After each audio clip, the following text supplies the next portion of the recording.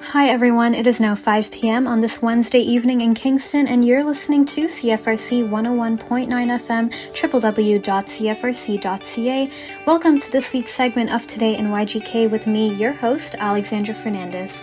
Today in YGK brings you need-to-know news about what's going on right here in our beautiful city of Kingston. From current news, special segments, and interviews with some amazing guests, I'm sure you'll find something of interest that gets you to tune in. If you have any news to share, be sure to contact me via email at news@cfrc.ca. So without further ado, let's get right into it. I hope you enjoy the show. We hope that you're having a great day so far. I'm Alexandra Fernandez. Today, joining me in our virtual studio, I have with me Christine Harvey to chat with us about a performance play that is being held next Friday, March 26th, in support of the New Leaf Link, a charitable organization that supports adults with developmental disabilities. Let's welcome Christine onto CFRC 101.9 FM. How are you doing today? I'm great. Thank you so much for having me today. Yes, thank you for joining me. So before we get into it, would you mind just telling us a little bit about yourself? Absolutely. So I'm a theater professional in the community, mostly in and around Kingston. And for 20-ish years, I've been working in theater in schools and in the community, having lots of fun with that. And as of late, with COVID-19, things have changed. So yes. Awesome. And what's sort of like your history and past experience in the world of acting and theater? Can you kind of go into it a little bit more and elaborate for us? Absolutely. So I actually took my undergrad at Queen's University, and it was a wonderful theater program.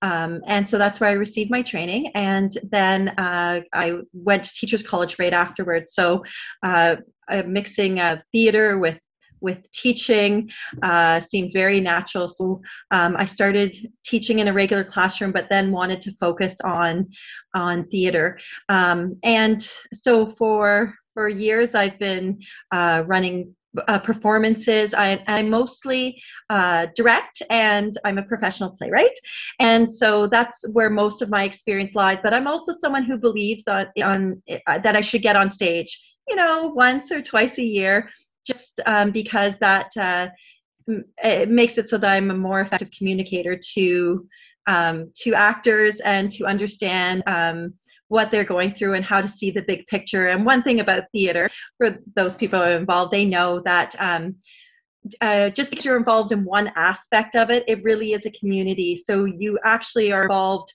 in all aspects. So in the costuming and the lighting and everything. So you're part of the community, and so you at least know the people that are doing that, or you're also making those things happen and come to life. So especially as a director, you're sort of overseeing everything. So that's something I love about theater, is the feeling of community and the feeling that you can be involved in all those different aspects and improve your talents and skills in many different areas. So most of my experience is in directing and playwriting, a little bit in acting. And so each year we try to put on, usually 7 productions a year, and then we have lots of smaller productions in schools. So we put usually about maybe 20 a year in the schools. Wow. In addition to our bigger performances, usually at least that, sometimes more. And we also run theater camps. And so, every week in the summer at one time, and then sometimes 4 weeks of the summer, we'll have a performance. So we put on quite a few shows in a year. They add up very quickly. It definitely sounds like it, but it's a good way to, keep the community engaged for sure. So you have a group of folks called the Not So Amateur Amateurs who have put together an online murder mystery play that folks can virtually attend and participate in, and it's all in support of the New Leaf Link. Can you tell us more about this group, the Not So Amateur Amateurs? Yes. So the Not So Amateur Amateurs was founded, and it's I think it's been 16 years now. I think I've kind of lost track, but it's been a while.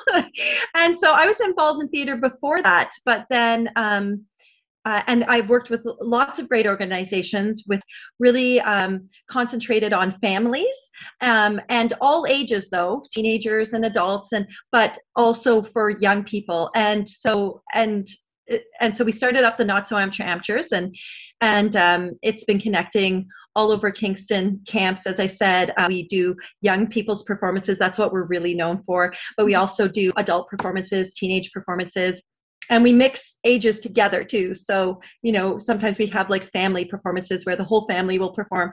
And most of our content is family friendly, although we do have comic nights and stuff like that are more adult appropriate. So we like to do all aspects of theater and have something for everyone. And it is really about community. So that started with Jen Zwiers about 15, 16, 17 years ago. It's been a while. And we've been going strong since then. Lots of performances at lots of different theater spaces in the community.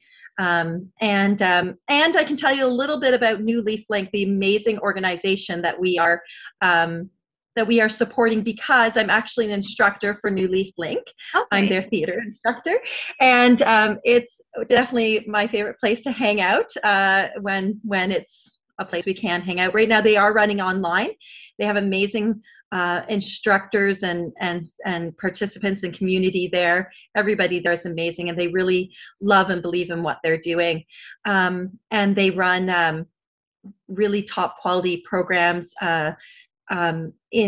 for people in the community, and it's about bringing all aspects of the community together. So sometimes people with special needs might feel on the fringe. Well, this is a way of everybody sort of recognizing everyone else and coming together and being part of the community and being recognized. So putting them at the forefront. It's a really amazing community organization.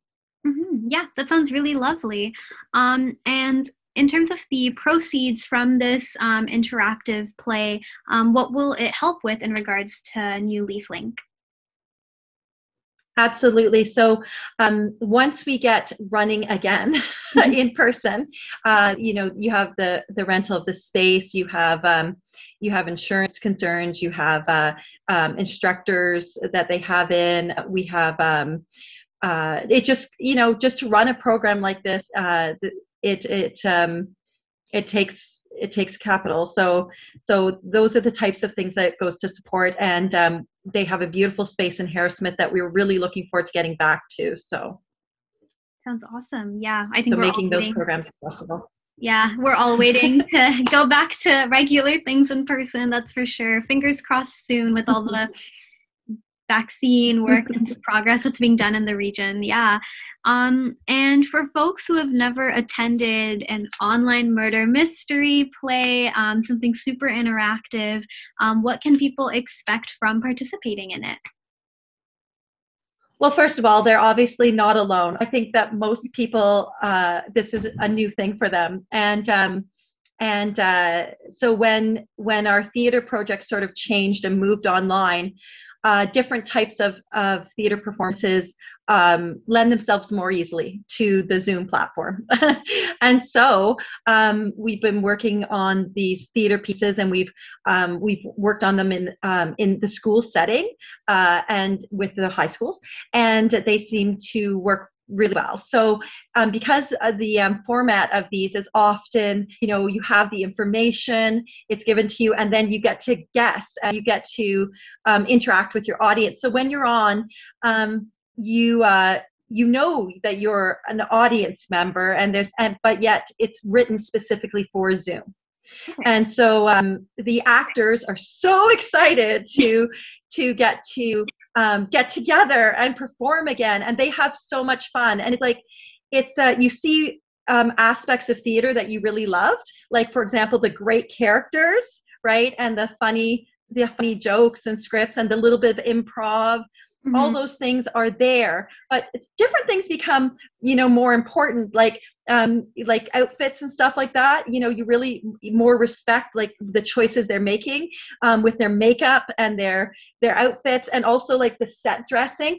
These actors, they all usually, I sort of oversee all of that, but now each individual is responsible for their outfits and their set dressing and their props, and they do an amazing, and they react the whole time, and it's fun, and you can, and they have little props that they're interacting with. These things take on a new meaning, and as a director, I'm so much more appreciative of the individuality that each person brings to it, not just in their character and their depiction of their characters, but in the extra aspects that they bring to it, like the props and the costumes and things. So definitely. No, that sounds really awesome. And I like that, obviously it can be challenging as a director, and just being part of like a virtual play, you not kind of get the same type of collaborative experience that you usually do, but it's really great that you can kind of see that silver lining and see how people can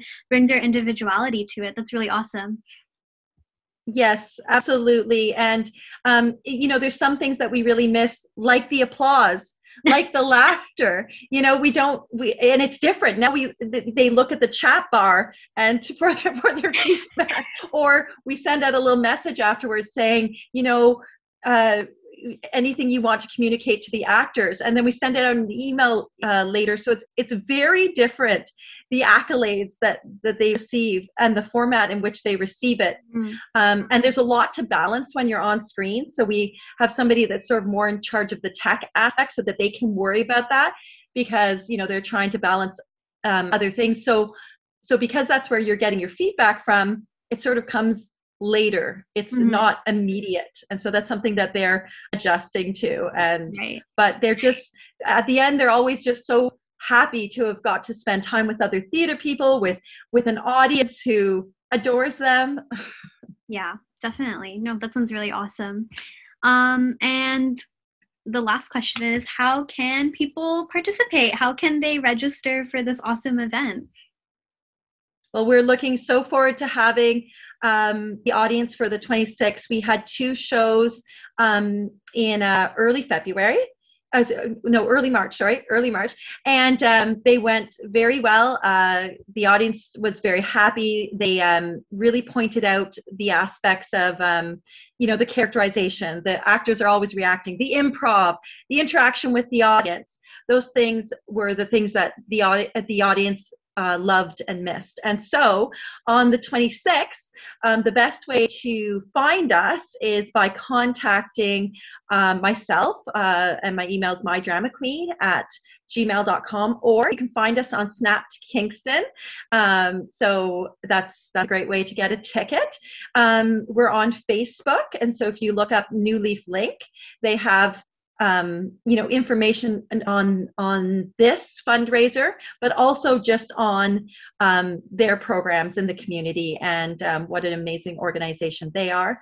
So we definitely want you to join us, and so we'll make sure you find us. You can find us on Facebook. You can find us on Snapped Kingston, and so. Awesome. Thank you so much, Christine, for coming into our virtual studio today to discuss this amazing event. For tickets, they're only $25 and are in support of a great organization. Like Christine said, you can contact her via email at mydramaqueen@gmail.com. The show is taking place next week, Friday, March 26th at 7 p.m. online. Thank you so much for joining me. It was really great speaking with you.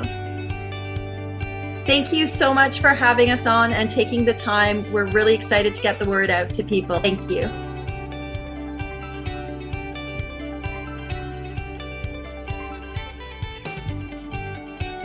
We're back and you're listening to Today in YGK on CFRC 101.9 FM. Just a few news updates for you folks. Property owners, you should have now received your interim property tax bill.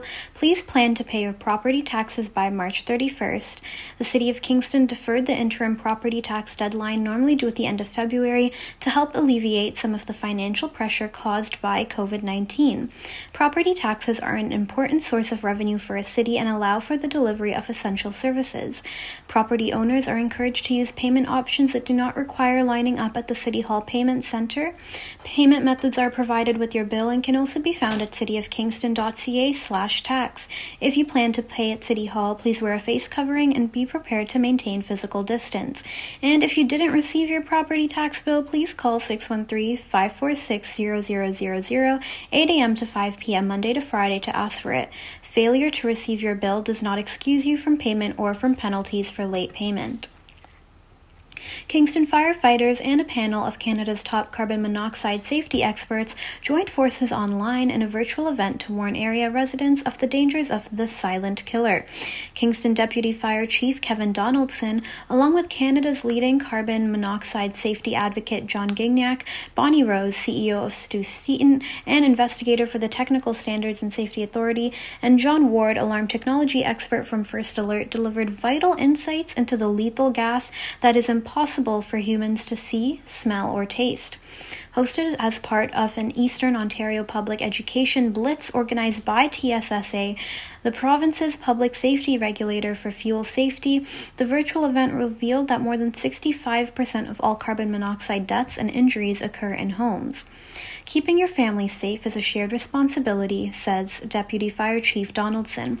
We are here to respond to emergencies, but it's a homeowner's job to make sure they have working carbon monoxide and smoke alarms in their home. Without them, you are putting your family at risk. John Gignac's carbon monoxide safety crusade is personal. In December 2008, his niece, OPP safety officer Lori Hawkins, her husband Richard, and their 2 children, Cassandra and Jordan, were unfortunately killed by carbon monoxide in their Woodstock home. Their gas fireplace had a malfunctioning exhaust system, forcing lethal gas back into their home, and they did not have a CO alarm. Following the accident, Gignac created the Hawkins-Gignac Foundation for Carbon Monoxide Education to advocate for mandatory CO alarm laws and warn all Canadians about the dangers of carbon monoxide. In 2014, the Ontario government made it law that every home with a potential source of carbon monoxide or an attached garage must have at least one working CO alarm. That law, the Hawkins-Gignac Act, passed with unanimous all-party support and honor of the Hawkins and Gignac families. I can't change what happened to my family, but I can help make sure it doesn't happen to anyone else, Gignac said. Start by having a TSSA certified technician inspect all of your fuel-burning devices each year. Then install carbon monoxide alarms outside all sleeping areas of your home, and remember to check that alarms aren't older than the lifespan recommended by manufacturers, usually 7 to 10 years. A provincial regulator for technical devices and equipment in many sectors, a main one being fuels, TSSA routinely partners with community leaders to help enhance the reach of its safety messages. As part of this campaign, a series of information pamphlets are being dropped by Canada Post to Kingston area households in March. When most people think about the threat of carbon monoxide, they tend to focus on their furnace, said TSSA regional investigator Stu Seaton. Yet the average home could have 4 or more fuel-burning appliances that produce carbon monoxide. Gas and wood, fireplaces, gas water heaters, and stoves, as well as portable gas generators and barbecues are common sources. If these devices are not inspected and maintained, small deficiencies or leaks can have disastrous consequences. Our goal is to help prevent incidents before they happen, said TSSA President and CEO Bonnie Rose. Partnering in communities with local safety experts such as Deputy Fire Chief Donaldson helps get the message out.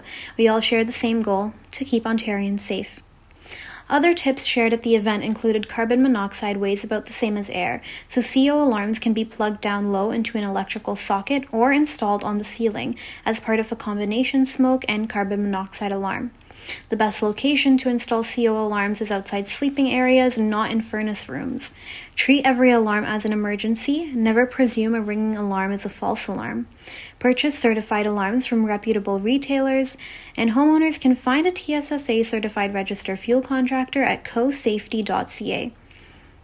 The event continued with a donation of 45 carbon monoxide alarms provided by First Alert, accepted by Deputy Fire Chief Donaldson. The alarms will be provided to area homes in need. We are greatly We are extremely grateful to First Alert for the alarm donation, as it helps provide peace of mind to families who might not otherwise be in a position to purchase an alarm themselves, especially in light of COVID-19, said Deputy Chief Donaldson. Representing the Ontario Municipal Fire Prevention Officers Association, Kingston Fire Inspector Del Blakeney then concluded the virtual event by presenting the Jim Copeland Award to John Gignac. The prestigious annual award recognizes significant contributions made by a citizen or group to the prevention of fire and the public education of life safety in the community. Mr. Gignac responded by saying, "I'm humbled that our foundation has been singled out, but educating Canadians about carbon monoxide is a team effort. Fire departments, TSSA, and community groups all play a key role in spreading the word about this deadly gas." More safety tips are available at endthesilence.ca and cosafety.ca. After a quiet weekend, City Bylaw Enforcement, Kingston Police, and KFL&A Public Health are thanking residents for working together to avoid large gatherings and keep the Kingston community safe. A drop in charges from the evening of March 12th to March 13th indicates that most residents are adhering to the March 4th Section 22 order, limiting gatherings of more than 5 individuals who do not live together. This is a promising trend as we head into the St. Patrick's Day week, says Kyle Compo, Manager of Licensing and Enforcement for the city. While there were relatively few calls relating to illegal gatherings, continued care and attentiveness is still needed. We need to keep working together to reduce the risk of community COVID-19 transmission. Even one illegal gathering poses a significant risk to the greater community. While the trend was generally positive, bylaw enforcement was troubled by one instance of an illegal gathering with more than 140 individuals in attendance on March 12th before the Section 22 order went into effect. The situation is still currently under investigation. From March 12th to the 14th, bylaw enforcement responded to 8 calls for noise violations and 4 calls for social gatherings, resulting in 4 fines under the city's Administrative Monetary Penalties Program and 1 charge under the Section 22 order limiting gatherings. From March 13th to 14th, Kingston Police responded to 4 noise complaints, resulting in 2 warnings issued. Calls for enforcement were received from across the city and addressed everything from noise concerns regarding the operation of power tools and loud music to concerns about illegal gatherings. Residents are reminded that fines for breaking COVID-19 regulations can range from $800 to $10,000 depending on a person's role in the violation. Principal and Vice Chancellor Patrick Dean has announced the appointment of Nancy Ross as Vice Principal of Research following unanimous approval by the Board of Trustees. On behalf of our entire university community, I am delighted to welcome Dr. Ross to her new role at Queen's, where her experience as an administrator and researcher will be critical, Patrick Dean, Principal and Vice Chancellor of Queen's University, said, and continues to say that Dr. Ross has an excellent reputation within the research community, and that will be invaluable as we embark upon an ambitious new strategy. I am looking forward to working with her to advance the university's research mission. Dr. Ross, who is currently the Associate Vice Principal of Research and Innovation at McGill University, will succeed Vice Principal of Research Kimberly Woodhouse, who has been interim in the role since 2018. A recognized expert in population health, Dr. Ross is a Tier 1 Canada Research Chair, a member of the Department of Geography, and an associate member of the Departments of Epidemiology, Biostatistics, and Occupational Health and Epidemiology at McGill University. A social scientist by training, her award-winning interdisciplinary research has been funded mainly by the Canadian Institutes of Health Research, and she is past editor-in-chief of Health Reports, Canada's flagship population health journal. A proud Queen's alumna, Dr. Ross received her Bachelor of Arts and Masters of Arts degree in Geography. She obtained her PhD in Geography from McMaster University and subsequently worked as a senior research scientist with Statistics Canada, including as postdoctoral fellow with the Population Health Program of the Canadian Institute for Advanced Research. She joined McGill's faculty in 2001. I am very excited to be joining Queen's at this juncture of momentum building. Queen's, like McGill, is a U15 member and one of Canada's most research-intensive universities, playing an integral role in the fabric of the nation's research landscape, says Dr. Nancy Ross. Associate Vice Principal at McGill University, and incoming Vice Principal of Research at Queen's University. As McGill's Associate Vice Principal of Research and Innovation since 2016, Dr. Ross has advanced the institution's research enterprise by providing strategic advice and counsel to the McGill community. These activities include mentoring researchers during the development of grant applications, leading the implementation of programs designed to increase success in research funding and research intensity, and developing proposals for strategic business and corporate or institutional partnerships worldwide. She also oversaw university-wide efforts to generate and support nominations of McGill researchers for major national and international prize awards. Dr. Ross is a proud Queen's alumnus. She will join Queen's senior administrative team and will oversee the Vice Principal research portfolio, which includes university research services, Queen's partnerships and innovation, and oversight of university-based research centers and institutes. Queen's is home to 51 Canada research chairs, including a Canada 150 research chair, and attracts approximately $200 million in research income per annum. We are very excited to have her here for her 5-year term as Vice Principal of Research on August 1st, 2021. She will be a faculty member in the Faculty of Health Sciences. That's all I have for you today, folks. Thank you so much for tuning in today in YGK, and don't go anywhere because we have Campus Beat coming up next on CFRC 101.9 FM. Thank you for listening to Today in YGK, produced with the generous support of the Faculty of Engineering and Applied Sciences at CFRC 101.9 FM at Queen's University in Kingston, Ontario, on the traditional lands of the Anishinaabe and Haudenosaunee peoples.